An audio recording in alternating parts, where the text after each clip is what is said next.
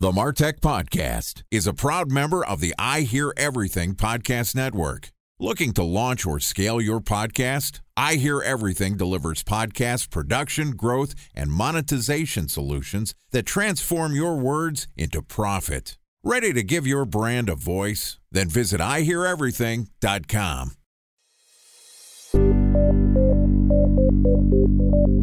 From advertising to software as a service to data. Across all of our programs and clients, we've seen a 55 to 65% open rate. Getting brands authentically integrated into content performs better than TV advertising. Typical lifespan of an article is about 24 to 36 hours. If we're reaching out to the right person with the right message and a clear call to action, then it's just a matter of timing. Welcome to the Martech Podcast, a Ben J. Schaap LLC production. In this podcast, you'll hear the stories of world-class marketers that use technology to drive business results and achieve career success. We'll unearth the real-world experiences of some of the brightest minds in the marketing and technology space so you can learn the tools, tips, and tricks they've learned along the way. Now here's the host of the Martech Podcast, Benjamin Shapiro. Welcome back to the Martech Podcast. This podcast is sponsored by Knit. Knit is a dynamic ad insertion platform that allows you to reach your target audience by choosing what shows, geographies, and keywords you want to target with premium podcast ads on content like CNN, Bleacher Report, and TMZ. I'm a Knit customer, and I can vouch that it's an incredibly easy and it's a cost-efficient way for you to market a product or service. The Knit platform is self-service, which means you can test creative on their platform easily and quickly with no minimum order sizes. If you're interested in learning about podcast advertising in general or want a walkthrough of the Knit platform, click the link in our show notes or go to benjschaap.com/knit to book a 30-minute strategy session with me. That's benjschaap.com/knit, K-N-I-T. So click the link in our show notes, head over to benjschaap.com/knit to schedule your podcast advertising strategy session with me to start building your audience with Knit. Bringing podcast advertising to the people, that's Knit. Welcome to Career Day on the Martech Podcast. Today we're going to learn about the skills accumulated and the lessons learned from a great marketer throughout the various stops on his career. Joining us for Career Day is a fast mover in the entertainment content world. Patrick Moran is the global head of growth marketing at Spotify. Prior to his current role at Spotify, Patrick held in-house marketing roles at streaming content companies including TiVo and Netflix. And he also had a stint in e-commerce at eBay and at a startup in the social networking space. Here is our interview with Patrick Moran from Spotify. Patrick, welcome to Career Day on the Martech Podcast. Thank you so much for having me, Ben. It's good to be here. It's great to have you. It's been a long time since we worked together at our eBay days. And as I mentioned before we got started, I'm super excited to see that you are taking over the marketing world and landed such a great role at a company like Spotify. I don't know about taking over the world, but landed a great role, certainly. And it is interesting. It has been a long time. I keep thinking that eBay was actually not too long ago, but just thinking about it, it's practically like 9 years ago. I know. It's a couple of gray hairs later, and here we are talking on the podcast. So let's go back to the beginning and talk about why did you get into marketing? Wow. Okay. So we're going to have to go really into the beginning. I graduated college in the Philippines back in late 90s. And back then, the place to be, or at least the career to have, was in marketing for what we call back then multinationals. So it was interesting to be able to communicate with massive amounts of users or massive amounts of consumers and be able to actually influence their purchase decisions. So I was at Unilever for a year, and I was sort of like a brand marketing associate back then. And that's where I learned the basic marketing practices, segmentation, targeting, positioning, things of that nature. But that's how I got started in marketing. It was certainly been a long path getting to where I am now, but that was essentially my base. So you mentioned that you grew up in the Philippines and you started after college in marketing and you went to Unilever. Walk me through going from the Philippines to making the connection at a company that's a CPG company like Unilever. How does that happen? So after undergrad, companies like Unilever, Procter & Gamble, a lot of these CPG companies, Colgate, Palmolive, and all these other ones tend to put up shop in university. And from there, they'll basically take undergrads and then they'll, for the most part, train them. So I basically had a running start. There were a lot of people, a lot of alums who were there back then who knew where I had come from and what I had done back in college. I spent the summer in advertising at J. Walter Thompson. I spent another internship at Unilever. So it was a little bit of a running start, but at the same time, I think there was just hunger to move to the States for a few reasons, one professionally and one personally. And that was sort of the bigger jump and the beginnings of a not so smooth process. But I could probably relate back to a lot of the experiences which have sort of informed the way that I think about things today. So talk to me a little bit about what you learned at Unilever and how did that set the foundation for some of the other things that you've done in marketing in your career? It's pretty fascinating because I think the very basic practice back then was to try and get to understand consumer behavior as granularly as possible. And that would then inform all the messaging and targeting strategies and all the channel placements and things of that nature. Now, you move forward 20 years later, and those fundamentals are still exactly the same. It's just that the data is a lot richer. The channels are different. They're a lot more measurable. And the way that you would go about it is not that different. It's just everything around it has changed. So when I think about marketing in 5 or 10 years, I would imagine that it's not going to be that much different. We're still going to have to focus on user behavior, still going to have to focus on getting to understand them and sort of marrying first-party data with data offline and things of that nature. And then using the channels that would exist later on to try and reach and speak with them. So the sophistication of targeting and all these other things get to be a lot richer, but at the very core of it, it's a relationship with your user. I think you bring up an interesting point, and the joke is that sales and marketing are the second oldest profession, and I won't go into a lot of details of what the oldest profession is, but the background of reaching people, understanding their behavior, understanding what their needs and desires are, and being able to present your product or service in a compelling way at the right place at the right time with the right frequency, that hasn't necessarily changed. The backbone of marketing has been the same, at least since the Unilever, you were just out of college days to now. Sure, the implementation tactics are drastically different, but the underlying idea of how marketing works, even though maybe we call it growth now, is still fundamentally important for all marketers to understand. So let's talk about your early career. I see that you bounced around a little bit prior to going to school after Unilever. You have a couple brands like About.com and Yahoo on your resume. Talk to us about your early career. What were some of the skills that you developed? What were some of the interesting roles that you took on? So I moved to New York and I basically interviewed with every CPG company in New York, and everybody sent another paper sort of reaction telling me that they were not going to interview me. But back then, outside of all of those options, the other options were the internet companies. So DoubleClick, Village, and About.com was one of them. And it was interesting because About.com basically needed somebody to come in and just review their ads.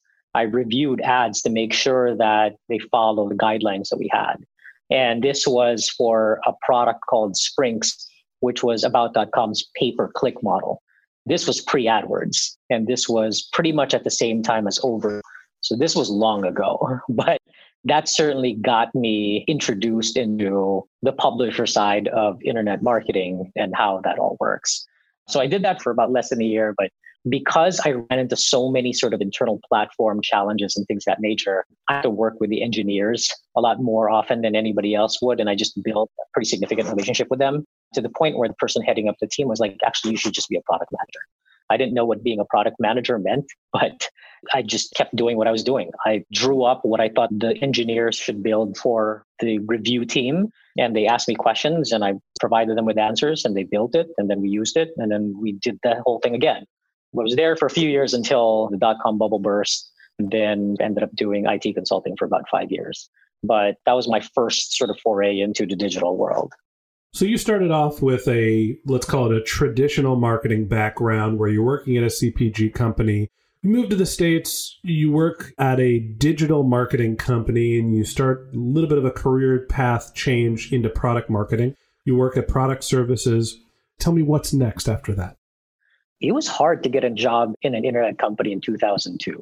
It was one of those things where I tried really hard to stay in the space just because I really liked it. I liked the nature of being able to find information on the internet.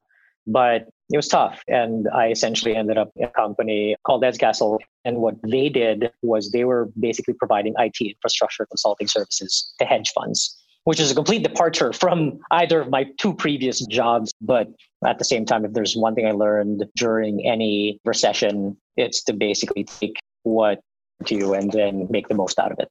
That's kind of what I did.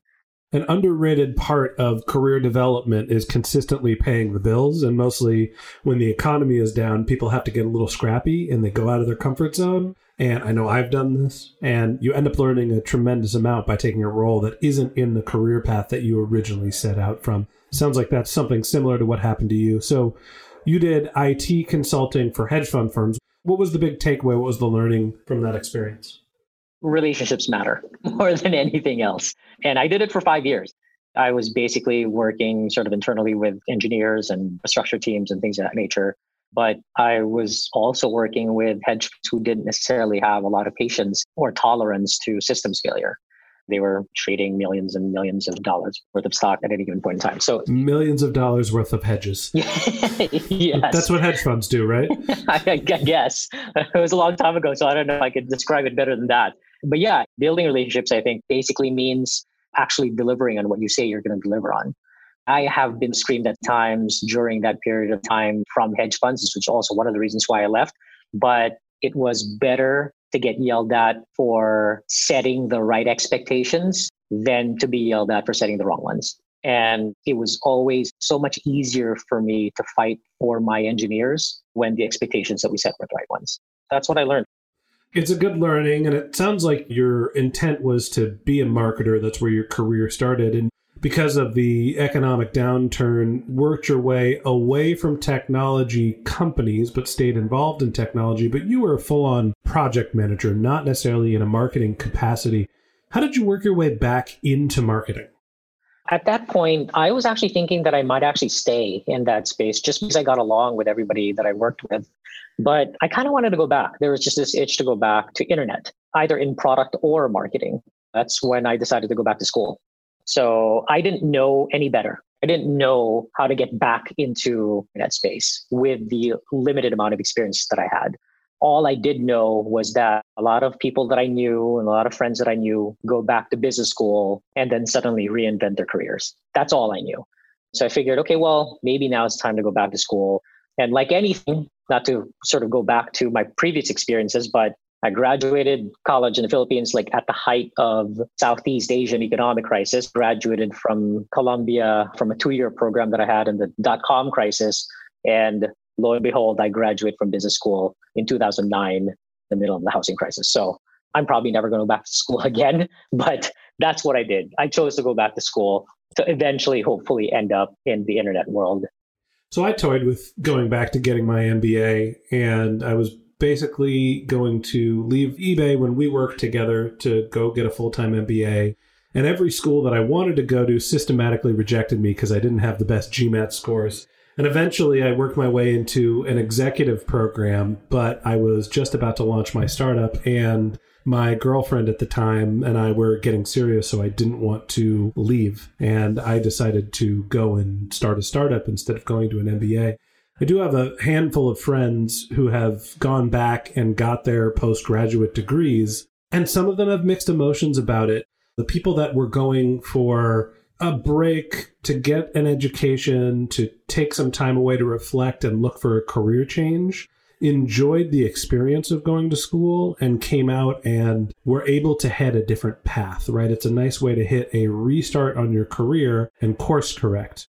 I have friends who went just purely for the network and thinking that going to get an MBA would increase the likelihood of them getting a new title and going back into the same industry. And they seem to be a little bit upset about the experience. And I'm generalizing. I'm sure some people stay in the same field, go back and do very well.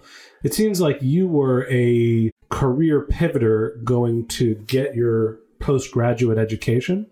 That's my first comment. And my second one is, can you let us all know if you're thinking about going back to school so we can sell all of our stocks and just put money under the mattress?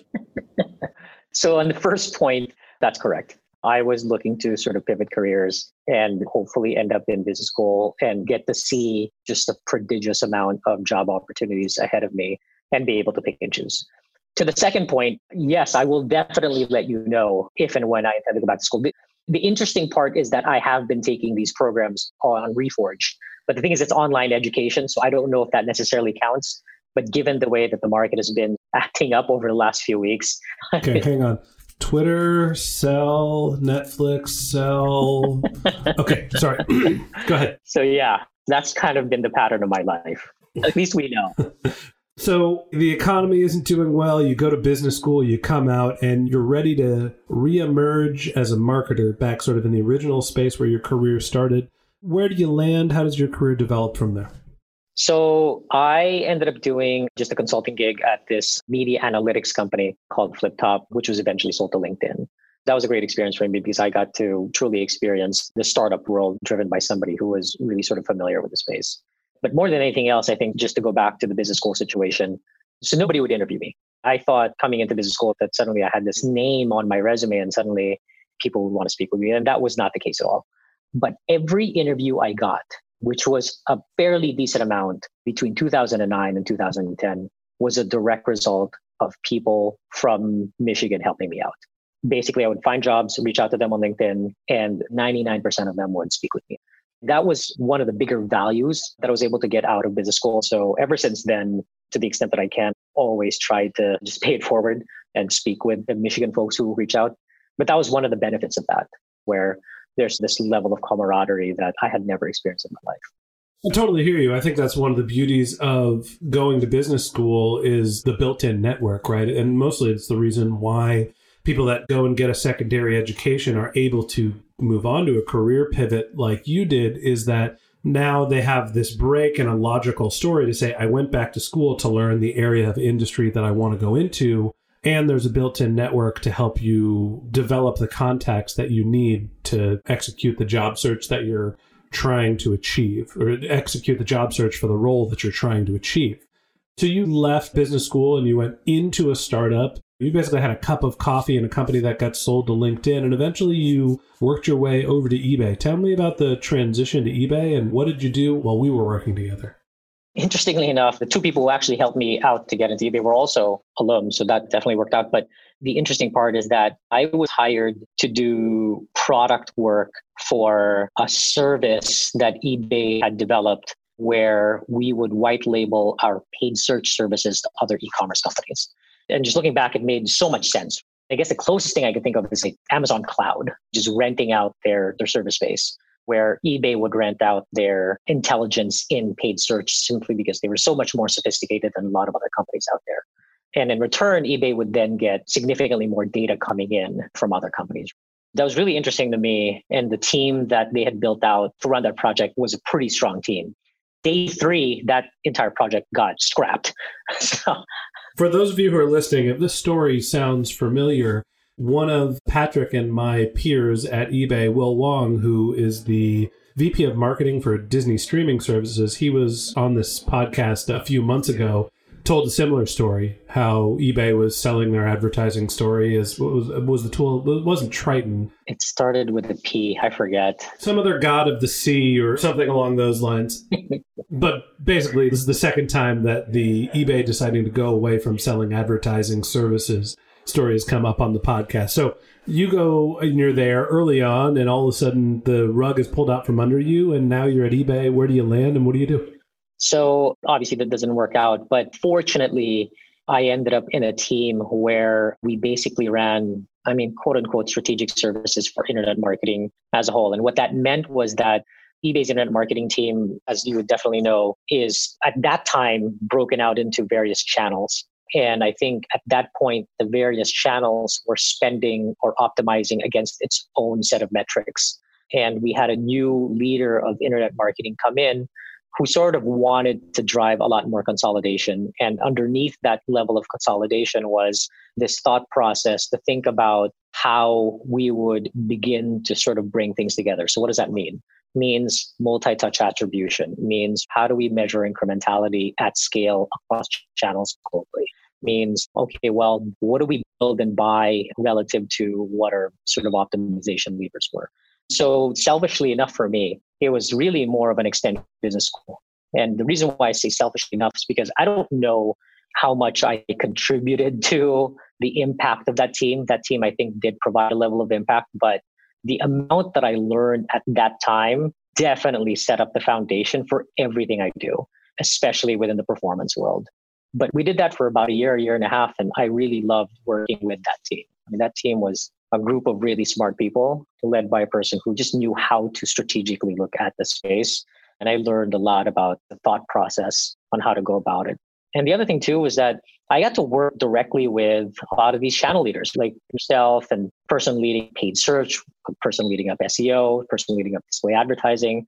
And our paid search capabilities were by far one of the most sophisticated paid search capabilities that I had ever seen. And the reason why I could say that with some level of confidence is because one of the projects that we were working on was to actually go and speak with 20 to 30 other companies in the US and in Europe about their digital marketing capabilities. I mean, we spoke to them about attribution, creative development, production, whether they're taking things in-house, whether they're buying things externally, what is their window of conversion and things of that nature. And in aggregate, we basically saw a lot of patterns and made things a lot more definitive where at some point it feels like when you're internal that the problems are things that are only happening to you, but when in reality, it's pretty all common. So I did that for a fair amount of time and I truly enjoyed it. One of the companies that we spoke with was Netflix, and they were about 2.5, 3 miles south of eBay, so it wasn't too far of a drive. And within that process, Netflix kind of reached out and they're like, hey, you guys are doing good stuff at eBay. We're planning on doing some stuff at Netflix. Do you want to talk to us? And that's how the conversations with Netflix got started. Time for a 1-minute break to hear from our presenting sponsor, Mutinex. In 1919, John Wanamaker said, "Half the money I spend on advertising is wasted. I just don't know which half." Well, the advertising landscape has changed since then, and instead of reaching your audience on 2 channels, you're probably reaching them on 20. Turns out John didn't know how easy he had it. But that doesn't mean that you should give up on striving towards marketing effectiveness. No matter how complex your marketing strategy is, Mutinex GrowthOS is the market mix modeling platform that measures the impact of marketing on your bottom line. Mutinex's market mix modeling platform calibrates your insights against the latest market conditions so you can make media and marketing investment decisions confidently and quickly. Ready to take your team from I think to I know? Then join brands like Samsung, ING, and Asahi who make better marketing decisions with Mutinex. Mutinex GrowthOS. Your best decision starts here. To learn more about Mutinex, go to mutinex.co. That's MUTINEX.co. Okay, here's the rest of today's interview.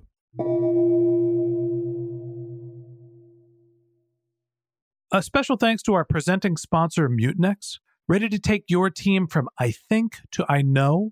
Then join brands like Samsung, ING, and Asahi who make better marketing decisions with Mutinex. Mutinex GrowthOS, the marketing mix modeling platform that makes measuring ROI fast, easy, and cost-effective. Request a demo at mutinex.co. That's MUTINEX.co.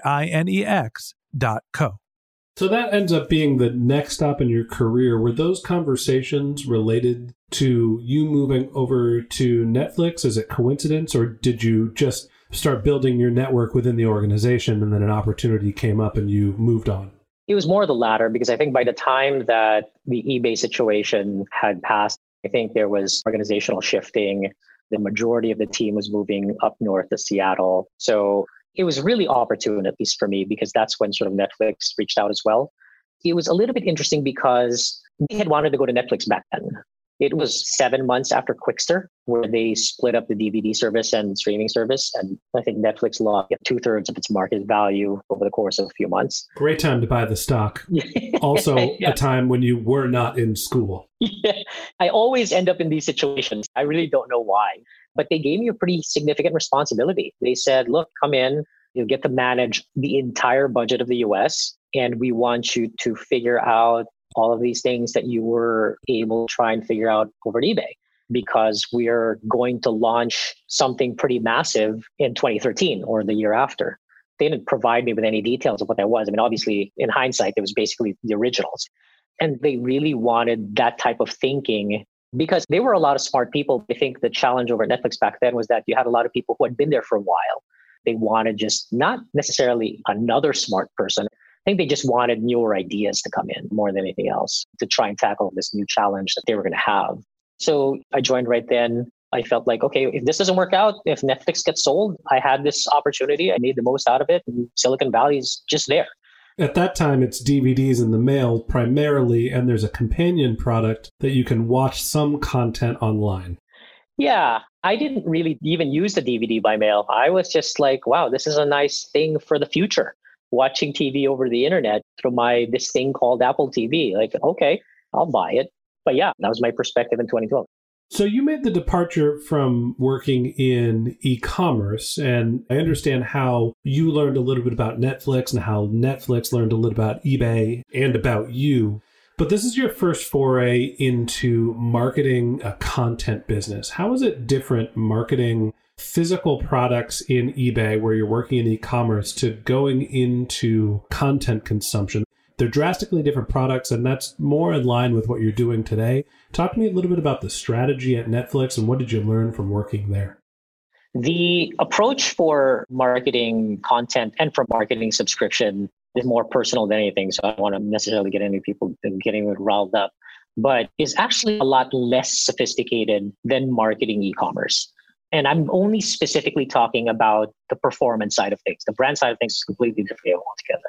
Because on the performance side of things at eBay, you're looking to validate lifetime value, meaning that if a person buys a car on eBay, that doesn't necessarily mean that they're going to buy anything else after that. So there's constant validation of what true lifetime value is.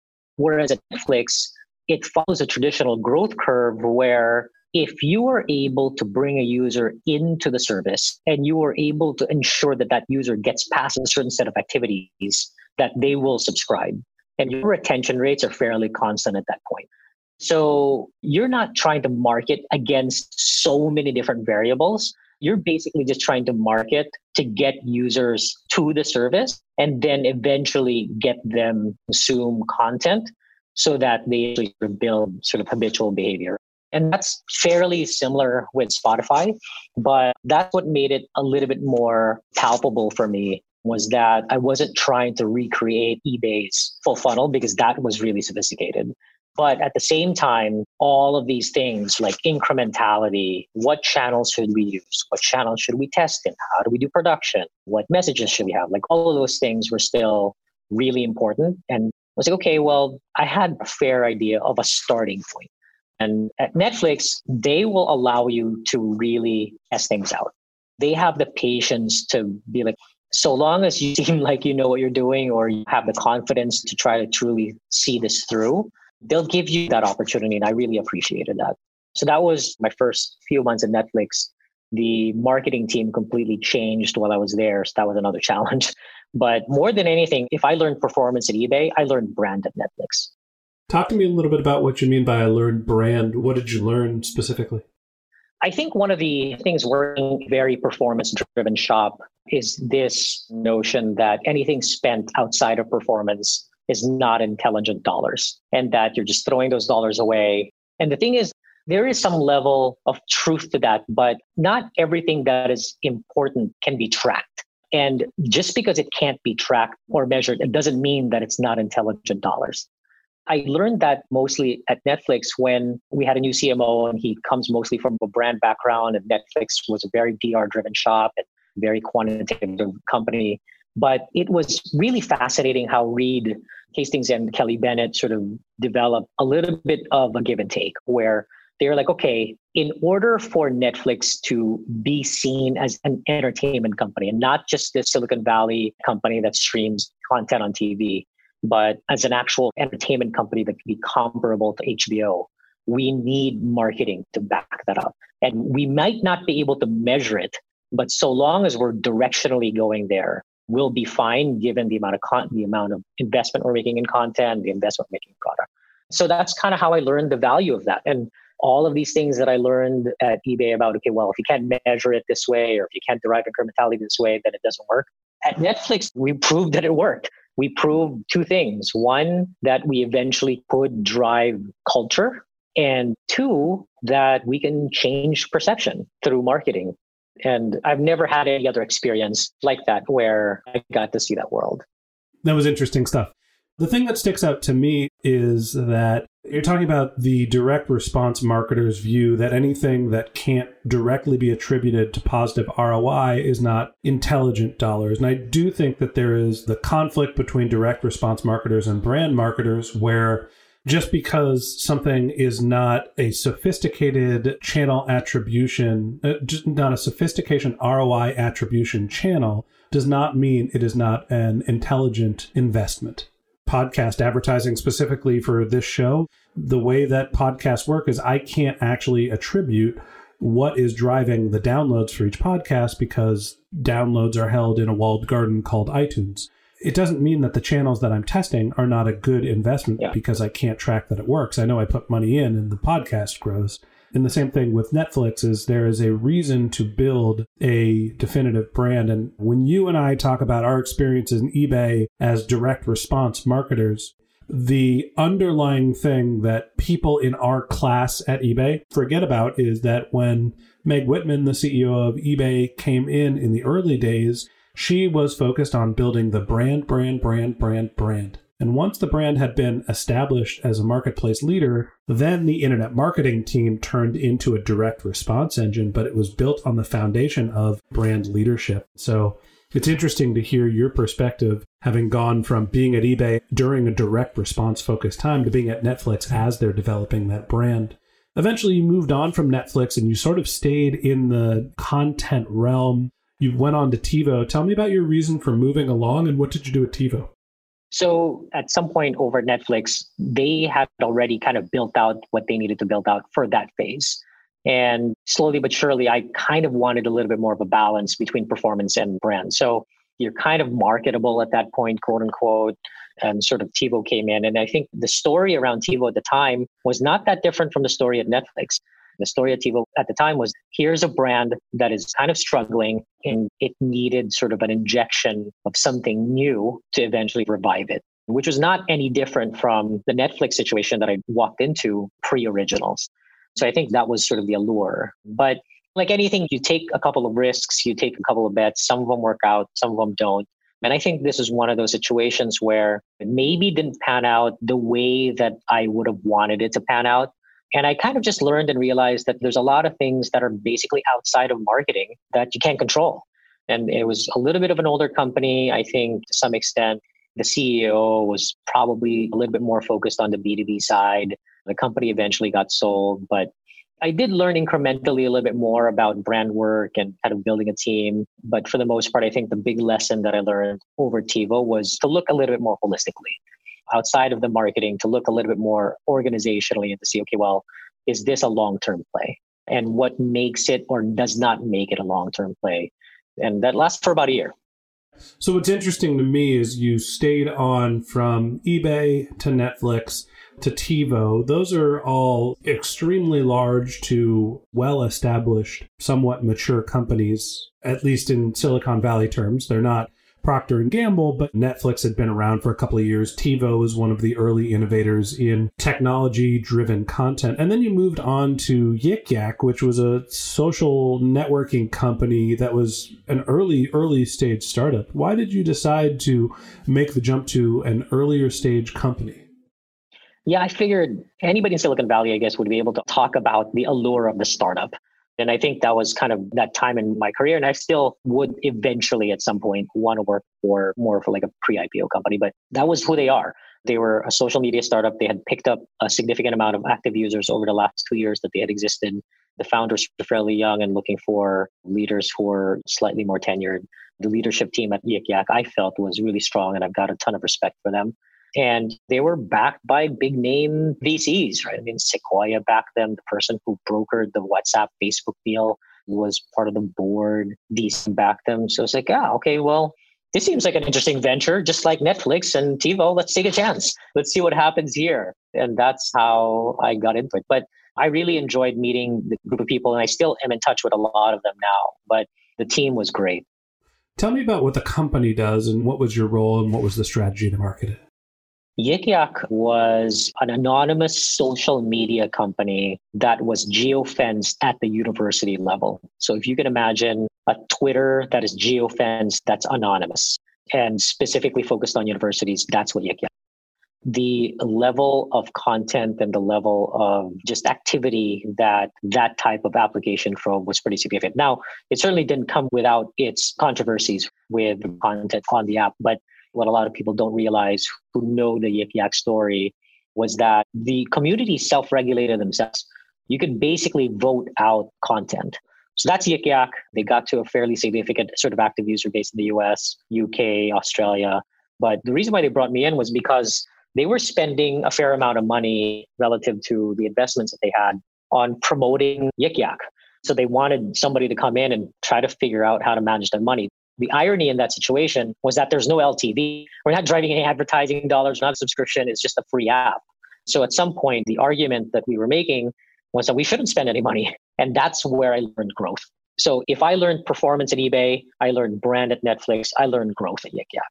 And basically growth defined as how do we grow our base organically through some level of product market fit and through some level of engagement that the users are having on the service. Seems like this is a great place for you to combine your product marketing skills from the pre-MBA part of your career with the marketing lessons that you've learned in the post-MBA. And that's really how do you build and modify your product to generate virality. And with a social network, that's obviously something that's key to making sure that the service works, mostly when you're pre-revenue. Yeah, that's pretty accurate.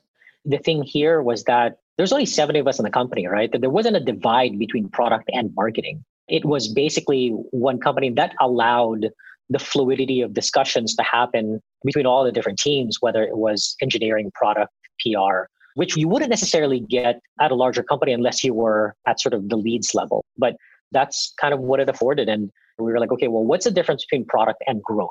Let's do it this way. Like the product team will figure out the longer term vision and what users need experience. For growth, we will truly figure out and just an optimization. So how do we get users to do more? How to get users to experience more? Do we send them push notifications? Do we work on the onboarding process? Things of that nature. So we had a strong analytics person who I kind of worked with fairly closely to truly figure out a lot of these things, which interestingly enough, we figured out a lot of these things that I eventually found out on YouTube through watching people like Brian Balfour and Andrew Chen and Casey Winters. And I'm like, actually, you know what? What we're doing is kind of right. And that was maybe 40% of the time. The 60% was actually, you know what? We could probably do it better. I think we're doing it wrong. That's kind of how I learned that side of the business. Interesting. So eventually, Yik Yak, being like what happens to most startups, but starts to go the way of the dodo bird. And it's time for you to go find a new role. And somehow you manage to go back into a relatively large company and you land at Spotify in New York as the global head of growth marketing. So talk to me about what the challenges are for Spotify. Talk to me about how you define your role and what are the things that you're working on today. So moving over to Spotify was interesting because it was basically the first time in my career where I'm not trying to feel my way to things that I don't really know that much about. So it just basically came to this perfect combination of performance marketing at eBay, brand marketing at Netflix, and then being able to understand growth and monthly active users and how that moves over Yik Yak. So it was just one of those precipitous or really sort of ideal situations where I walked in and I'm like, okay. The challenge was organizational, I think, for the most part. As any company that is going from kind of startup-y to post-IPO, there's just a lot of movement. The culture changes a little bit, people move around. And I think that's kind of what I've had to work around. But right now, I work very closely with our media teams and our CRM teams. And ultimately, we're trying to figure out how to build a persistent type of marketing that will scale globally, that ultimately drives consumption and engagement. And I know that's a little bit sort of nebulous, but what I can say is that it has been really fascinating working with all of these teams, whether it's the content team, media team, or product team and things of that nature, and actually being able to provide a holistic story across all of the teams. I mean, I think that's what I've enjoyed the most, is being able to sort of tell, or at least provide a holistic perspective, given everything that everybody else is doing. So that's been great. And I'm now part of the product organization. So I'm part of the growth product organization. So the level of support and capabilities that affords me is much more significant than any other experiences that I've had. And the international nature of my work as well has been truly fascinating, because that's where you really start to appreciate the differences in market dynamics, whether it's in South America, Asia. So I've been here for a year and a half now, and I hope to be here for a long time more. Interesting. So looking back on your career, you started with sort of marketing foundation early on in your career, and you got some product experience as you started to work into technology. You went back to get your MBA to pivot into a marketing and technology role where you worked at eBay. You learned your direct response chops, moved to Netflix where you learned about branding, went into a startup where you're learning about the mixture of product and marketing and getting into growth. And that really is what you're focused on now at Spotify. As you look back on your experiences, tell me what advice you have for younger marketers. What are the things that you think they need to think about as they are starting to develop their careers and they're interested in working into a growth role like you have at Spotify? I guess my immediate response would be one that's a little bit more macro and one that's a little bit more specific to marketers. I guess the macro perspective that I have is that the bad times don't last forever, nor do the good times. You learn to appreciate the good times really well. And if there's one thing I learned, is to be truly humble during the good times and to continue to build relationships and to continue to build trust, and then to persevere during the bad times. I think just the macro sort of situation, right? I mean, having gone through all of these crises and bad times in companies and good times in companies and things like that, I think that's the first one. And the second one, so far as like marketing is concerned, is I guess combination of two things. One, everybody talks about growing their user base and going to like so many different areas and doing all of these things and doing all of these hacks and all this other stuff. But the gold mine of information is basically your existing users. If you fundamentally understand why your users are using whatever it is that you're selling, nobody else has that data. And I think people take that for granted. And the second thing is, which resonated from me, from Brian Balfour, for young marketers, was to think of your career like a T. And that's how I've sort of worked my way up. And by that, what I mean is go be an expert in one thing and understand that one thing better than anybody else. And I kind of say like digital marketing, but for me, it was like display advertising, to be honest. But understand that one thing really well, and then use that to leverage your understanding into a fuller breadth of things. A lot of people that come to me, like a lot of younger folks, like, should I get into growth and full-fledged growth and like all of it? And I'm like, no, focus on one thing really well. Focus on how does this thing work? And the dynamics of that thing will teach you how to deal with the dynamics of the next thing. Those would be, I guess, the three things that I would say as an old person. Well, I think that's great advice, and I appreciate you telling us your story and joining us today for Career Day on the Martech podcast. So that wraps up this episode of the show. Thanks to Patrick Moran from Spotify for joining us. If you'd like to learn more about Patrick, you can click on the link in our show notes to his bio, or you can find him on LinkedIn at PC Moran, Moran. A special thanks to Knit for sponsoring this podcast. If you're interested in learning about podcast advertising to reach a new audience, click the link in our show notes or go to benjshap.com/knit, that's KNIT, to book your podcast advertising strategy session with me. If you didn't have time to take notes while you were listening to this podcast, don't worry about it. We've got a summary and a full transcript of this episode on our website, which you can find through the link in our show notes or by going to martechpod.com. If you're a subscriber to the Martech podcast, we want to thank you for being a member of our community. If you ever have questions, comments, if you're interested in reaching one of the guests on our show, we created a page just for you.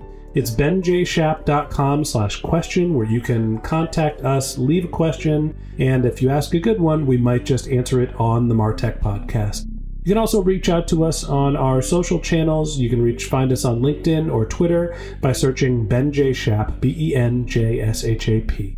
If you haven't subscribed yet and you want a weekly stream of marketing and technology knowledge in your podcast feed, we've got a bunch of great episodes lined up in the next few weeks. So hit the subscribe button in your podcast app and we'll be back in your feed next week. Okay, that's it for today. Thanks to Patrick for joining us. And until next time, my advice is to just focus on keeping your customers happy.